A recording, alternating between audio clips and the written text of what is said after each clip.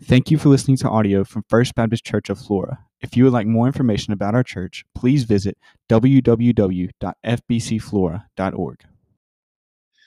That is it's a perfect song to go into the message today. Thank you, Gil. Y'all, I send Gil my sermon topics and verses as early as I can, and he does such a good job most of the time being able to connect the songs to the sermons. I appreciate his ability to do that, his willingness to do that. But that's just a perfect lead in to this message today. I'm excited about sharing this with you today. New Year's Day is, a lot of folks like to watch the Tournament of Roses parade that happens on New Year's Day every year. And several years ago, right in the middle of the parade, one of the floats, one of those beautiful floats, just kind of sputtered and died right in the middle of the parade, as the vehicle that was carrying the float ran out of gas. And so the whole parade had to stop. The parade came to a complete stop until someone could get some gas and get some gas cans out there and refill the tank and get the parade cranked up again. The crazy thing was that this float represented the Standard Oil Company, which at that time was the largest oil refining company in the world. So here's a company with all of its vast resources, and its own truck was out of gas and not going anywhere. I wonder today how many Christians and how many churches are like this float, with all the vast resources of the Holy Spirit, who we just invited when you sang. I hope you realized what you said and what we said as we invited the Holy Spirit to come and to rain down in this place. Are we ready for that? You ready for Him to do that? You ready for Him to come and change our hearts? You ready for Him to move with power in this place, in our hearts, and in our lives? Today, we just invited Him to do that as we sang that song. But I wonder how many churches and how many individuals are like that float in the Tournament of Roses parade. We've got all the vast resources of the Holy Spirit of God, and yet we're not going anywhere. I wonder how many folks are like that. We're beginning a series of messages today that you see on the screen there, entitled The Church. And obviously there's a reason why the "you are" is capitalized in the middle of that word, the church. The emphasis there, because you are the church. We are the church. You are the church if you know Jesus Christ as your Lord and Savior. I'm not going to assume that everybody in this room today knows Jesus as Lord and Savior, that everybody that's watching this service today has a personal relationship with Jesus Christ. But those of us that do, we make up the church. You are the church. It's not this building. We love this building. We love this facility. We love our place to gather, but this is not the church. This is the church building, the church facility, but you are the church. So as we start this series, and over the course of this series, we're going to look at 7 different aspects of the church. Today, we're going to look at the power. Then we're going to look at the plan. We're going to look at the purpose. We're going to look at the people, the places, the problems, the possibilities, and the prayer. So as we, over these next 7 weeks, as we look at every one of these aspects and characteristics and important components of the church, then you will find yourself in every one of those somewhere. You'll find yourself in each one of these because you are the church, as we begin this series of messages from the book of Acts. So if you will grab your Bible, I hope you got your Bible with you. I say that a lot. Hope you got your Bible with you. If you don't, grab a pew Bible and turn to page 909. But I hope you got your copy of God's Word. We're going to look at Acts chapter 1, verses 1 through 8, and then we're going to jump over to Acts chapter 2, verses 1 through 4, as we start this series in the book of Acts, is where we're going to be for the next 7 weeks. So would you stand, please, as we read these 2 passages of Scripture. In the first book, O Theophilus, I have dealt with all that Jesus began to do and teach until the day when he was taken up, after he had given commands through the Holy Spirit to the apostles whom he had chosen. He presented himself alive to them after his suffering by many proofs, appearing to them during 40 days and speaking about the kingdom of God. And while staying with them, he ordered them not to depart from Jerusalem, but to wait for the promise of the Father, which, he said, you heard from me. For John baptized with water, but you will be baptized with the Holy Spirit not many days from now. So when they had come together, they asked him, Lord, will you at this time restore the kingdom to Israel? And he said to them, it is not for you to know times or seasons that the Father has fixed by his own authority, but you will receive power when the Holy Spirit comes upon you, and you will be my witnesses in Jerusalem and in all Judea and Samaria and to the ends of the earth. And when he had said these things, as they were looking on, he was lifted up, and a cloud took him out of their sight. Let's go on and read through verse 11 there. And while they were gazing into heaven, as he went, behold, two men stood by them in white robes and said, Men of Galilee, why do you stand looking into heaven? This Jesus who was taken up from you into heaven will come in the same way as you saw him go into heaven. Now flip over to chapter 2 and let's read those first 4 verses in chapter 2. When the day of Pentecost arrived, they were all together in one place. And suddenly there came from heaven a sound like a mighty rushing wind, and it filled the entire house where they were sitting. And divided tongues as of fire appeared to them and rested on each of them. And they were all filled with the Holy Spirit and began to speak in other tongues as the Spirit gave them utterance. May God bless the reading of his perfect word this morning. Let's pray together. So, Father, we ask you now by the power of your Holy Spirit who is present with us and in us, that you would speak to us today, that you would teach us, that you would reveal truth to us. Holy Spirit, that you would truly rain down in this place and move in our hearts and lives today. For the glory of God, for the advancement of your kingdom, for the building up and the edification of the church, we commit this time to you now as we gather around your word. In Jesus' name I pray. Amen. Thank you so much. You may be seated. So as we begin a series of messages on the church, I don't know if there's any better place for us to go to in the New Testament than the book of Acts. If you want to think about the church, it's one of the most important books in the New Testament as it relates to the church. There's so much in the book of Acts, wonderful book of the New Testament right after the Gospels. And this book talks about the church in so many different places. It talks about the birth of the church, and we'll look at that today. That'll be one of the things that we'll kind of focus on today. But we see in the book of Acts, we see the birth of the church. We see the rapid growth of the church. I mean, the church went from a band of apostles in an upper room that the Holy Spirit came upon to, within just a matter of time, 3,000 people. I mean, it went from this little tiny group to a mega church in just an instant, really, as thousands of people gave their lives to Christ right off. So the rapid growth of the church, we see the first problems in the church. As you start walking through the book of Acts, you begin seeing some of the problems. You know why problems exist in the church? Look around you. I mean, here we are. We're some imperfect people.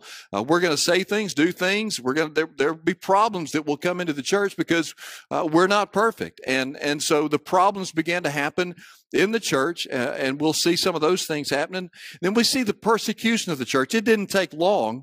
It didn't take long at all for the persecution of the believers to begin. And we'll see that. We'll find out what happened to some of those apostles. We find out what happened to the church, because after the persecution of the church, we see the scattering of the church. And y'all, it's a good thing that the church scattered, because it scattered all the way to Florida, Mississippi, and we're sitting here today because of that.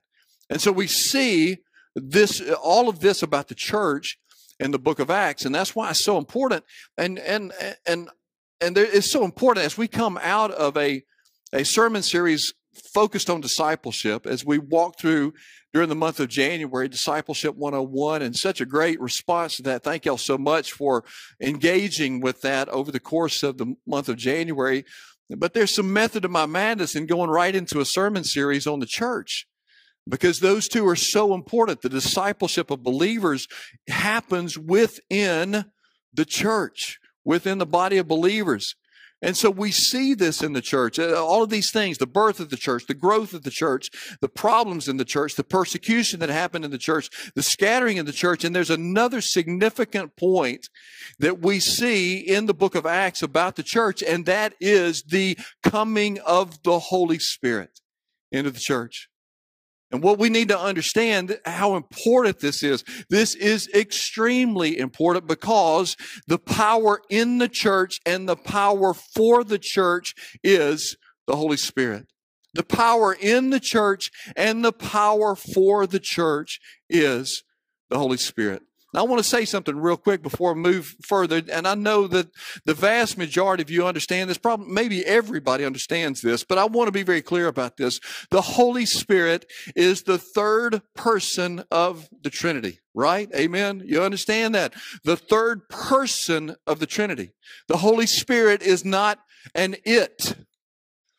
It's not some impersonal power, some impersonal force. Even though the title of the message today is the power comes from the person of the Holy Spirit.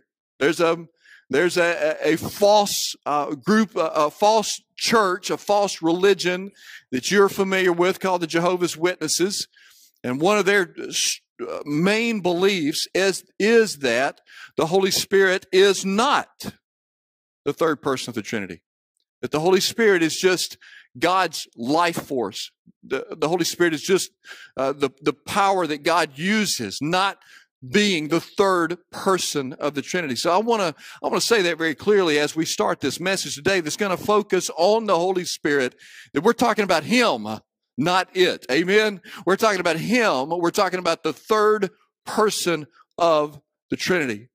So we're going to get into the book of Acts, and those of you that come to Refresh on Wednesday night know that last year we spent a pretty good amount of time walking through a large portion of the book of Acts on Wednesday night. I hope you'll come. Cindy already mentioned it. I know a lot of you don't, or a lot of you can't because you're working with kids or you're singing in the choir, and I'm so thankful for all of those. But if you're not, then this is your place. This is the other Wednesday night at 6:30 is the other corporate worship time for this body of believers, and so I hope you'll come and be a part of that.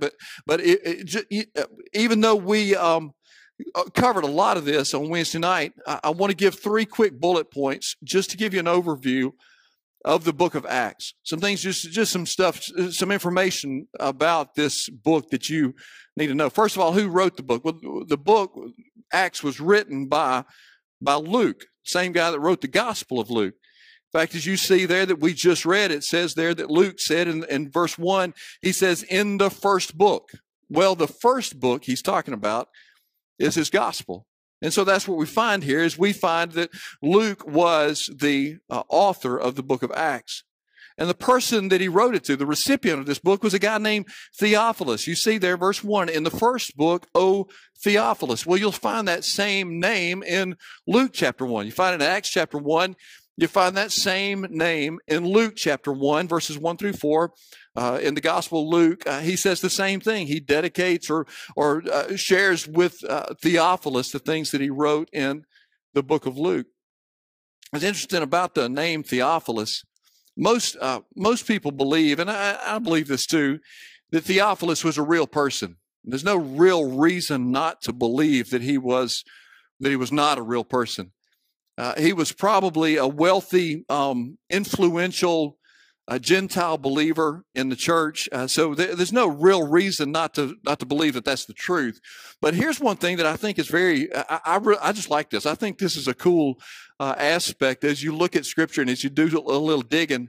The name Theophilus actually means lover of God. You may want to jot that in the margin of your Bible. Circle the name Theophilus and write that out in the margin, that his name means lover of God. So here's a way to think about this. Theophilus was most likely a real person. But isn't it interesting to think about that? That as the Holy Spirit of God led Luke to write the Gospel of Luke to Theophilus and led Luke to write the book of Acts to Theophilus. He wrote to a man whose name means lover of God. And so isn't it interesting to think about that it could be that Luke was writing these letters and that the Holy Spirit led him to write to Theophilus so that those of us in 2022 at Flora, Mississippi, who are going to study this book would become greater lovers of God. Isn't that what we're supposed to be? And think about that. I just love that aspect, just knowing what that name means, lover of God. I want to be a Theophilus, amen? That's not my given name, but man, I'd love to be known as a Theophilus, as a lover of God. And I hope that you would be, have that same desire to be a Theophilus and to be a lover of God. So you see, Luke wrote it, the recipient was Theophilus. And just a quick overview about this book. The book of Acts, as I've already mentioned, gives an account of the progress of the early church, the birth of the church. We see all that happening, but it's through the work of these apostles, these disciples that walked with Jesus and learned from Jesus. And then after Judas did his thing and was no longer part of that group, you know, in Acts chapter 1, we see a man named Matthias who was added to the group as another apostle. And these guys did what Jesus told them to do. They obeyed Jesus' commands. They obeyed his commission that he gave to them in Matthew chapter 28 that we talk about a lot. Go make disciples of all nations. They obeyed that and they began doing exactly what Jesus told them to do. And so this book serves as a bridge between the Gospels, Matthew, Mark, Luke, and John, the life of Jesus, the work of Jesus, the ministry of Jesus, and then the book of Romans through Revelation, the rest of the New Testament, Paul's letters from which we get so much of our doctrine and theology, and the other letters of John and James and other people in the book of Revelation. This book stands in the middle to kind of serve as a bridge to say, this is what Jesus said, this is how it got started, and this is where we're going from here. And that's why this book is so important, especially for us as we think about who are we supposed to be. As First Baptist Church Flora, who are we? I know maybe you've thought about that. We've been here since 1887. Have we really figured that out? Who are we really supposed to be? And I pray that over the next 7 weeks, that's something we're going to really wrestle with and to come to grips with. And part of what we need to understand is the power that we have as Christ followers. And that's what the application of this message is that as Christ followers and as members of his church, those who know Jesus, I'm not just talking about those that have their name on a church roll somewhere. I'm talking about members of Christ's church, capital C, the body of Christ. Because I believe that there are people whose names are on church rolls all over the world, all over the nation, all over the world, who truly are not a part of the church, the body of Christ. And that's a tragic thing. And if that's true of you, then I beg you and plead with you to come to Jesus today and to be saved. But as Christ followers and members of his church, we must live and walk in the power of the Holy Spirit. What does that mean? First of all, let's talk about this power. It's the power that seals us. The Holy Spirit power is the power that seals us. Go back to Acts chapter 1 and look at verse 5 there. Jesus said, for John baptized with water, but you will be baptized with the Holy Spirit not many days from now. The power of the Holy Spirit is the power that seals us. That baptism that Jesus said there, you will be baptized by the Holy Spirit not many days from now. That baptism happened on the day of Pentecost that we just read about, that we'll get to in just a minute. And at that moment, at the moment of the day of Pentecost, when the Holy Spirit came, Christ's followers were permanently, permanently, the eternal security of your salvation. You were permanently indwelt and sealed by the Holy Spirit, and the church began. The church was birthed there in Acts chapter 2. So let's talk about this baptism of the Holy Spirit. It's kind of a lightning rod phrase that a lot of people use sometimes, and I want us to understand what this really is about when Jesus said, you will be baptized with the Holy Spirit. The baptism of the Holy Spirit is that defining moment when the Holy Spirit places the believer in union with Jesus Christ and in union with other believers in the body of Christ. It is that moment, not moments, plural. It is that moment. The baptism of the Holy Spirit is that moment when you give your life to Jesus and you are placed in union with Jesus Christ, and you are also placed in union with every other believer in Jesus Christ, in the body of Christ, everywhere for all time. It is that moment that happens. It happens at the exact moment of your salvation. If you give your life to Jesus today, if you know that you need to be saved, if you're watching this service today and you know you need Jesus and you give your life to Christ, then at that very moment you will receive the Holy Spirit. You will be sealed by the Holy Spirit, and it is an eternal seal. Amen. We are sealed forever. It's a one-time act. Next Sunday, we're going to baptize some children next Sunday. And we're going to fill this baptistry up, and we're going to baptize. And baptism is a one-time thing. It happens one time, and that person is plunged beneath the water one time. That's why we believe that the New Testament mode of baptism is total immersion. Not sprinkling, not pouring, but immersion. We believe that the New Testament, we see that Jesus was baptized that way. And we believe this is the greatest picture of what happens when a person comes to know Jesus. And part of the picture that you see in baptism is that we are baptized one time, totally immersed one time, and you come back up out of the water. I don't dunk people multiple times and shake them around while now some of y'all might think, hey, when you get my kid in there, would you do that? I'm not going to do that. I don't baptize them, plunge them up and down, up and down, up and down. It's one time. You go under the water one time, you come out of the water. That's it. And that's the picture that we see of the sealing of the baptism of the Holy Spirit. It only happens one time at the moment of your salvation. You place your faith in Jesus Christ as Lord, and at that instant you are completely submerged in and immersed by the Holy Spirit. It's a one-time act. Now, let me say this, just kind of not as a side note, this is just as important. We're baptized one time, but we are filled many times.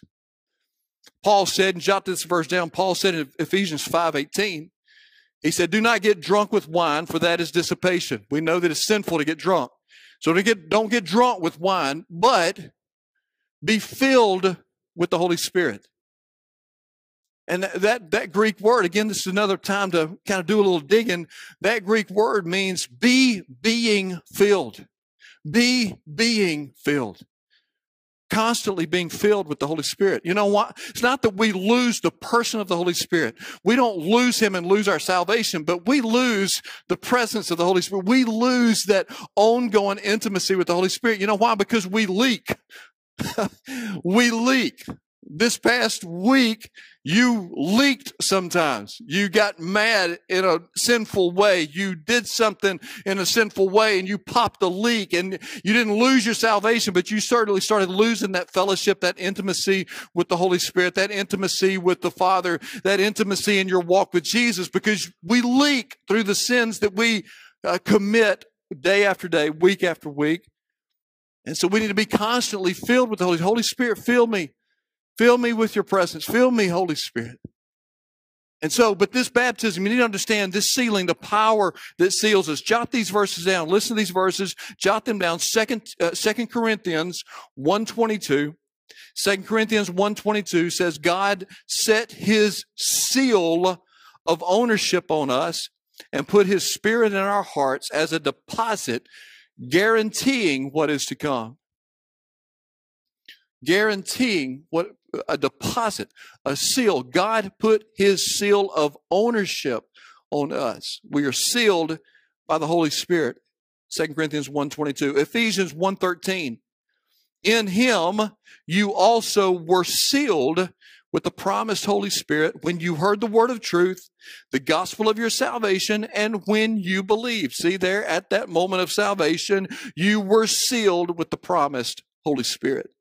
Ephesians 4:30, it says, do not grieve the Holy Spirit of God, with whom you were sealed for the day of redemption. With whom you were sealed for the day of redemption. So the Holy Spirit, the power of the Holy Spirit is the power that seals us. Be thankful. If you know Jesus, you are sealed with the promised Holy Spirit, and that seal will never be broken. Nothing you can do to break that seal. Nothing that anybody can do to break that seal. Satan can't break that seal. He'll try to make you think that he can, but he can't. You are sealed for all eternity with the promised Holy Spirit, the power of the Holy Spirit. Secondly, that power is not only the power that seals us, but the power that sends us. You probably figured I was going to get to Acts 1:8. There's no way that John Daniel's going to preach Acts chapter 1 and not get to Acts 1:8. The power that sends us. You really need to consider Matthew 28:19 and 20, the Great Commission that we just memorized a few weeks ago. Go therefore and make disciples of all nations. You really need to take that and Acts 1:8 together, because they were said at basically the same time. You take them together and look at them as the overall last words of Jesus before he ascended back to heaven. And so you look at those. It's so obvious as we look at those two, as we look at Jesus' life and ministry, as we look at his teachings, as we look at those two passages together, you really see his plan for us, for his disciples, his apostles, but now his plan for us as a church. And you look at this, and Jesus' plan is to send us out to witness to the lost. We see that in Acts 1:8, you'll be my witnesses. But you think back to some of the stuff that Jesus said while he was active in his earthly ministry, before he was crucified and buried, resurrected, and ascended back to the Father. You think about what he said there in Matthew chapter 9, verses 37 and 38, where he said that the harvest is plentiful, but the workers are few. So pray, therefore, that the Lord will send out workers into his harvest field. So it's obvious that Jesus is going to send us out and has sent us out to witness to the lost. And it's also that not only we witness to them, but we win them to Christ. Now, listen, I know our job is to witness. Whether or not a person comes to know Jesus, that responsibility is not on you and me. That's God. Our job is to be obedient and to share the gospel. But man, the opportunity that we do have to win them to Christ. And we looked at that when we looked at Philip and the Ethiopian eunuch just a couple of weeks ago in Acts chapter 8, verse 35. It says, then Philip opened his mouth. He opened his mouth. If you're going to witness, you got to open your mouth, and told him the good news about Jesus. And then what happened? The guy got saved. And so Philip had the joy and the privilege that you and I will have if we will witness, to win people to Jesus. Jesus wants us to do that, to witness to them, to win them to Christ. And then, as we talked about in the month of January, to disciple them in their relationship with Jesus. That's the plan that Jesus gave us. Witness to them, win them to Christ, and then disciple them. But listen, y'all, Jesus knew that we could not do that in our own power. He gave us his power. He knew that we could not, and we would not do that in our own power. We're too afraid. We're too timid. We're too lazy. We're too busy. We're too distracted. We're too disobedient. All of those things. So the only way that we will have the power is that Jesus gives us the power to send us out, the power of the Holy Spirit to send us out to do his work. And let me tell you something, my brother and sister, when you get that power, and you got it the very moment that you gave your life to Jesus, when you get the power of the Holy Spirit, you're sealed with it, you're saturated by it, you're standing in it, and there's nothing that can stop you when you have the power of the Holy Spirit. Amen? And so we have the power that sends us, the power that seals us, and the power that sends us. And we also have the power that sets us apart. The power that sets us apart. That's where we get to Acts chapter 2, verses 1 through 4. That day of Pentecost that happened. Man, what a moment. These are some of the most important verses in the New Testament. Really need to understand that. Acts chapter 2, verses 1 through 4, some of the most important. They're all important.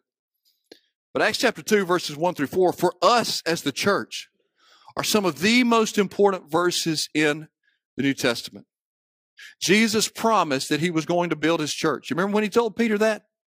I will build my church. And what did he say after that? The gates of hell will not prevail against it. Aren't you thankful for that? Aren't you thankful, church, that the gates of hell will not prevail against us and as the church? So Jesus promised that he was going to build his church. He promised that the Holy Spirit would come.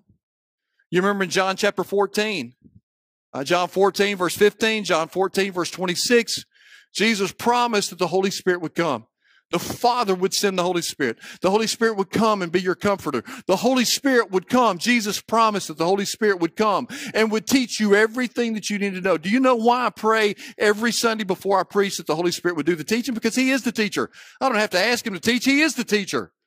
But submitting to his leadership, that he would use this broken, ineffective mouth sometimes to teach, because he is the teacher. He promised that Jesus promised that he would build his church. He promised that the Holy Spirit would come, and he promised that his power would be available to his followers.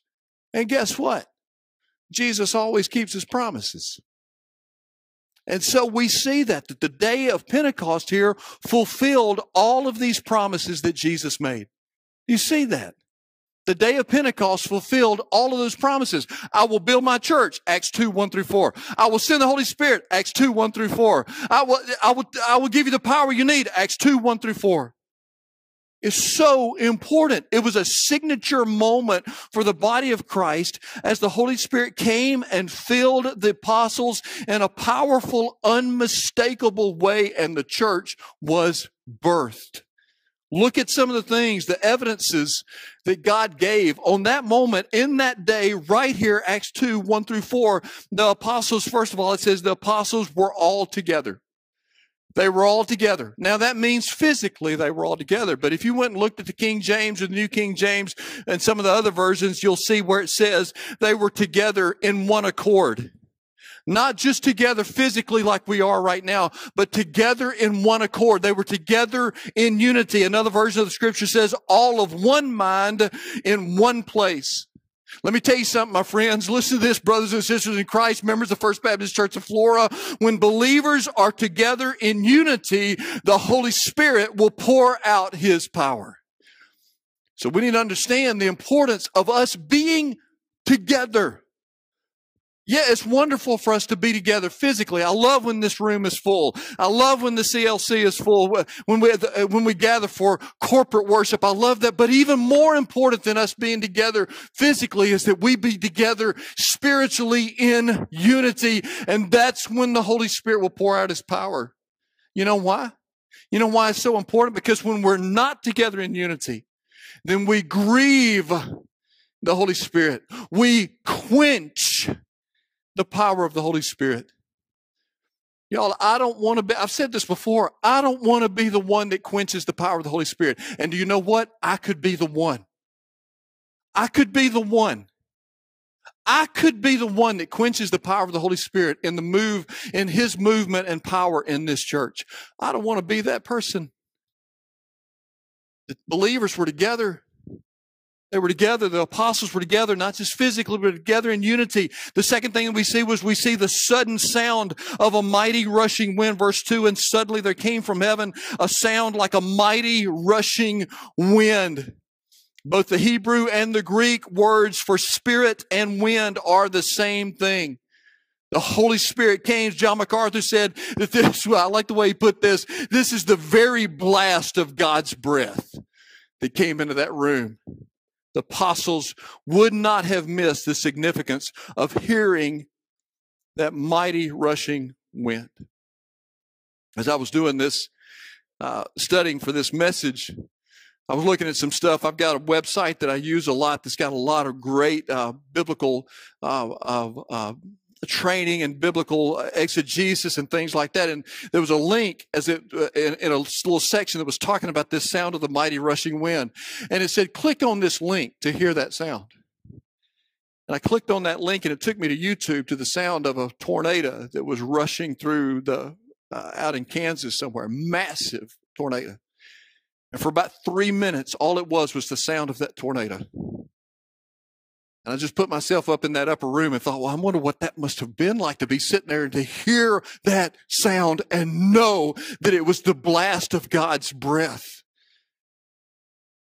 The apostles would not have missed the significance of that. And then you see also the tongues of fire that came and rested on them. The tongues of fire. Listen to me, y'all. Understand the significance of the wind and the fire. Understand this. Understand the significance of the wind and the fire. The wind speaks of the power of God. The fire speaks of the presence of God. Do you hear me? Wind speaks of the power of God. Fire speaks of the presence of God. Do you remember? My big dog guys and I are reading through the Bible right now. We just finished reading about the children of Israel coming out of Egypt, and how did God lead them at nighttime with a pillar of what? Fire, His presence. You see that all through Scripture, that the presence of God is symbolized by fire. And so listen to this, y'all. What happens when you combine wind and fire? You get a wildfire that you can't stop. And that's what we need in the church. Holy Spirit, rain down. Bring your wind, bring your fire. And it says that they were speaking in other tongues. Now understand this. Not going to get into this right now, but understand this. These were not unknown languages. This was not speaking in tongues, unknown languages like some people do. They were speaking in other people's languages. Another evidence, proof that God wants all people everywhere to hear the gospel. Because they were speaking in languages that they didn't know. It'd be like me starting to speak Russian. Like me I know one word in Russian, spasiba. That means thank you. That's it. I'm done right there. That's all. It'd be like me all of a sudden just start speaking Russian. Me all of a sudden start speaking Swahili. Me all of a sudden start speaking Japanese. That's what happened when the Holy Spirit came. Proof that God was working, proof that the Holy Spirit had come, and proof that God wants people everywhere in every tribe and language to hear the gospel. The Holy Spirit is the power that sets us apart. Bethlehem was God with us, the cross was God for us, and Pentecost is God in us. And He sets us apart, just as the apostles were set apart at this moment to begin their work of sharing the gospel and making disciples. So you and I have been set apart to do that same thing by the power of the Holy Spirit. And the Holy Spirit is the power that strengthens us. The power that strengthens us. The last point. The Holy Spirit is the power that strengthens us. Listen, y'all. These apostles were going to need some strength. As they began to do their work, they were going to need the strength that only the Holy Spirit could give them as they began their work. Man, the spiritual warfare that was about to come against these guys was about to ramp up at an incredibly high level. As they began their work, man, they were going to be, opposition is going to come from everywhere, mostly through the religious leaders. But opposition was going to come from everywhere. These guys were going to be arrested. They were going to be thrown in jail. They were going to be put in stocks. They were going to be beaten. They were going to be flogged. They were going to be stoned. They were going to be ostracized. And ultimately, every one of them would be killed. But listen, when you have the power of the Holy Spirit in you, like they did, you can stand up and say things like this. Acts 4:19 and 20. Peter and John, having been arrested, said, which is right in God's eyes, to listen to you or to listen to Him? You be the judges, because as for us, we cannot help speaking about what we have seen and heard. When you got the power of the Holy Spirit, you got the strength to say that in the face of those who have the power and the ability to kill you. Amen? You can say things like this. Acts 5:29, Peter and the apostles answered them and said, we must obey God rather than men. You know what happened after that? They got beaten. They were beaten, and then they were let go. And it says when they were released from the Sanhedrin, they were rejoicing. They were rejoicing because they had been counted worthy of suffering disgrace for the name of Jesus. When you got the power of the Holy Spirit, you're strong enough to say, as Stephen said, right before they began raining stones down on his head, cracking his skull, and killing him, right before that. When you have the Holy Spirit's power, you can say in Acts 7:51, you stiff-necked people, uncircumcised in heart and ears, you always resist the Holy Spirit. As your fathers did, so do you. And as soon as he said that, it said they began to gnash their teeth. They got so furious at him saying that, and they started grabbing those stones and pounding him with those stones, just destroying his body and sending him into glory. Of course, you know there's a guy named Saul who was standing there that watched all that happen and approved of it. It's a whole nother sermon. Let me finish up this sermon by saying this.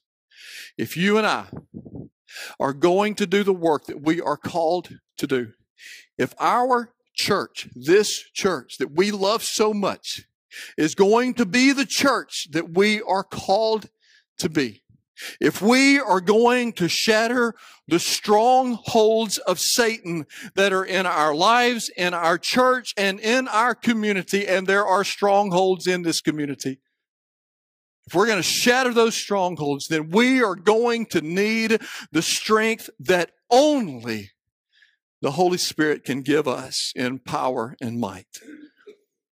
But the Holy Spirit strengthens. He's the power that strengthens us. You know, power can be utilized in two ways. It can be released suddenly, or it can be provided over a long period of time. You take 10 gallons of gas. You can release the power of that 10 gallons of gas suddenly by striking a match, right? And the power in that 10 gallons of gas will be suddenly released, and you'll see the evidence of it immediately. Or you can take that 10 gallons of gas and put it into your car. And if your car gets 20 miles to the gallon, then you can drive for 200 miles. You see that happening when the Holy Spirit came. He works in both ways.